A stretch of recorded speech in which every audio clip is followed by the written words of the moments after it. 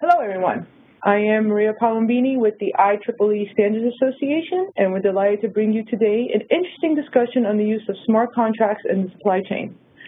I have with me today Ken Cottrell, who is the co-founder and principal researcher at Chain Business Insights.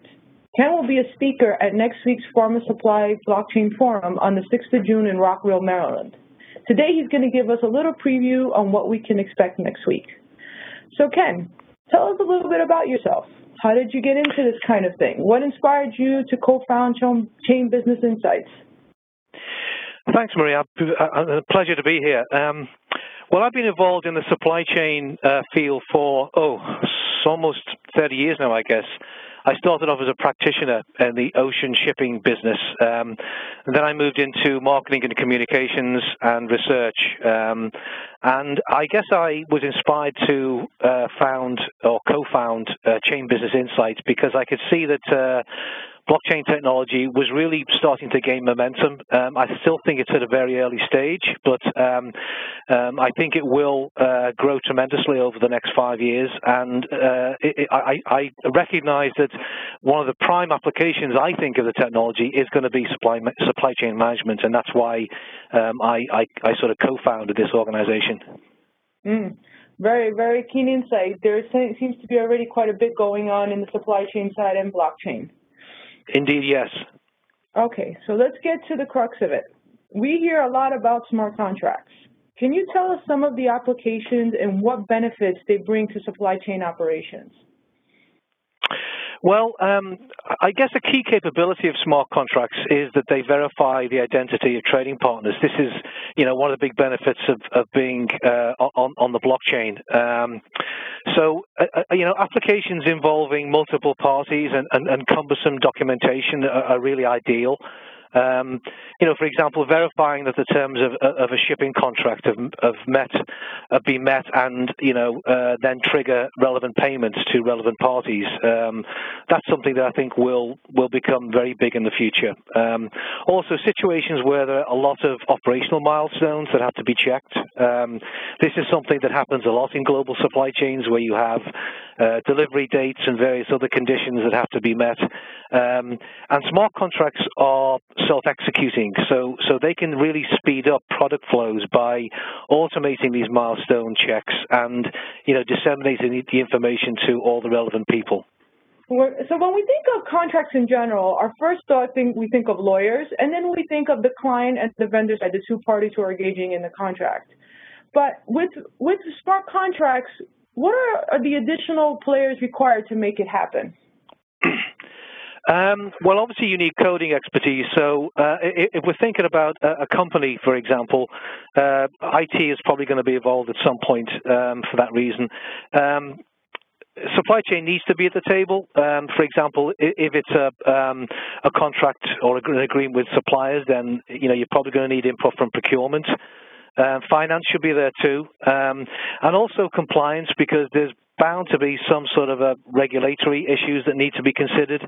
But another option may be that companies want to consider using blockchain service providers. There seem to be more and more on the market these days, and there are providers who will either build a contract for you or have software that you can adapt fairly easily to what you're trying to do. So I think the big joke is, or people think, or maybe they wish, that in the area of smart contracts, you kind of don't need the lawyers anymore. Fact or fiction? Well, I can appreciate that some people might get really excited about the prospect of not having to pay legal fees. To be honest, I don't think it's going to happen anytime soon. First of all, it's going to take years before smart contracts become really widely adopted. And also, we still need legal expertise to codify the terms of a contract. I think as more smart contracts become adopted, I should say, there probably will be less need for legal counsel, and that could represent certainly a cost saving for companies. But we will need some sort of legal support in the foreseeable future, I feel. Okay, so for everyone who was hoping the lawyers were going to go away, it's just not going to happen. We need them there. Okay, so obviously your company does a lot of research in this field. Do you have any interesting case studies that have shown the application of smart contracts to alleviate or address an issue of fraud or abuse of cost in supply chain transactions?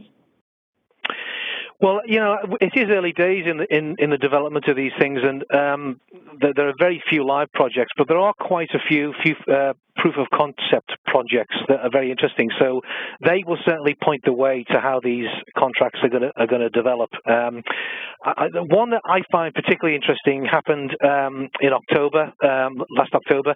It involved a shipment of cotton from the United States to China, and it involved two banks, Wells Fargo and Commonwealth Bank of Australia, and a shipper, a producer of cotton based in Australia. And what they did is they actually mirrored a conventional letter of credit. So the actual transaction itself was carried out on traditional documentation, but they, in parallel, mirrored the letter of credit and actually captured its terms in a smart contract that was housed on a blockchain. And in addition to that, the shipment itself had a GPS sensor, so it tracked the location of the shipment and then alerted the parties when the shipment actually arrived in China.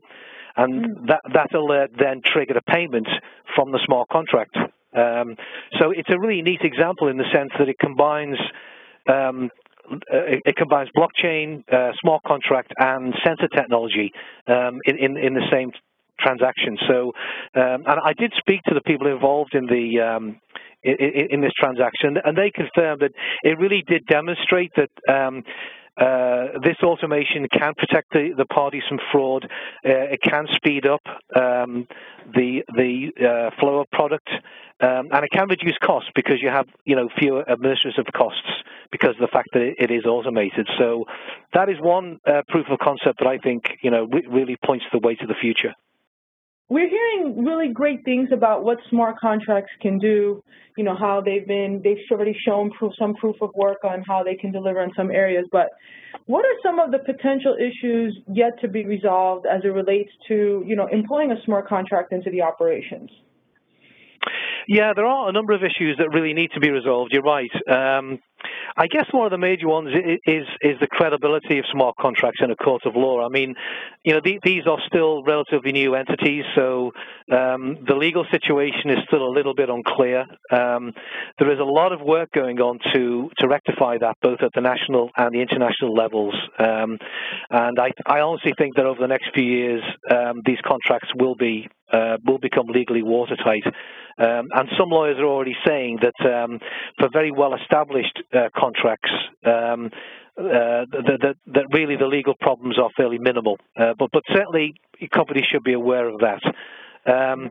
The regulators also need to catch up. This is particularly relevant when you're involved in international business, and of course that's very common in a global supply chain. So, for example, when a shipment crosses different jurisdictions, national jurisdictions, it can be very tricky because different countries have different regulatory requirements. But again, we're working towards unifying that. And I guess another issue that's probably worth mentioning is just a lack of expertise. I mean, we need people to be able to codify the terms of contracts. And I think as these contracts become more popular, then we'll need more people with the ability to do that. At the moment, for example, some banks have programmers who can codify legalese. But I can certainly see, in the future, lawyers who also have programming expertise becoming a lot more important. Great. Well, Ken, thank you very much. We don't want to give away too much because you're presenting next week at the Pharma Supply Blockchain Forum on this very topic, and I think you're going to have a really exciting presentation with just this already initial preview that you shared with us today.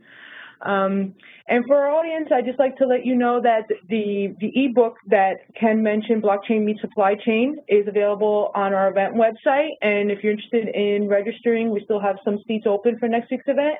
And all of that information is available on blockchain.ieee.org. Thank you.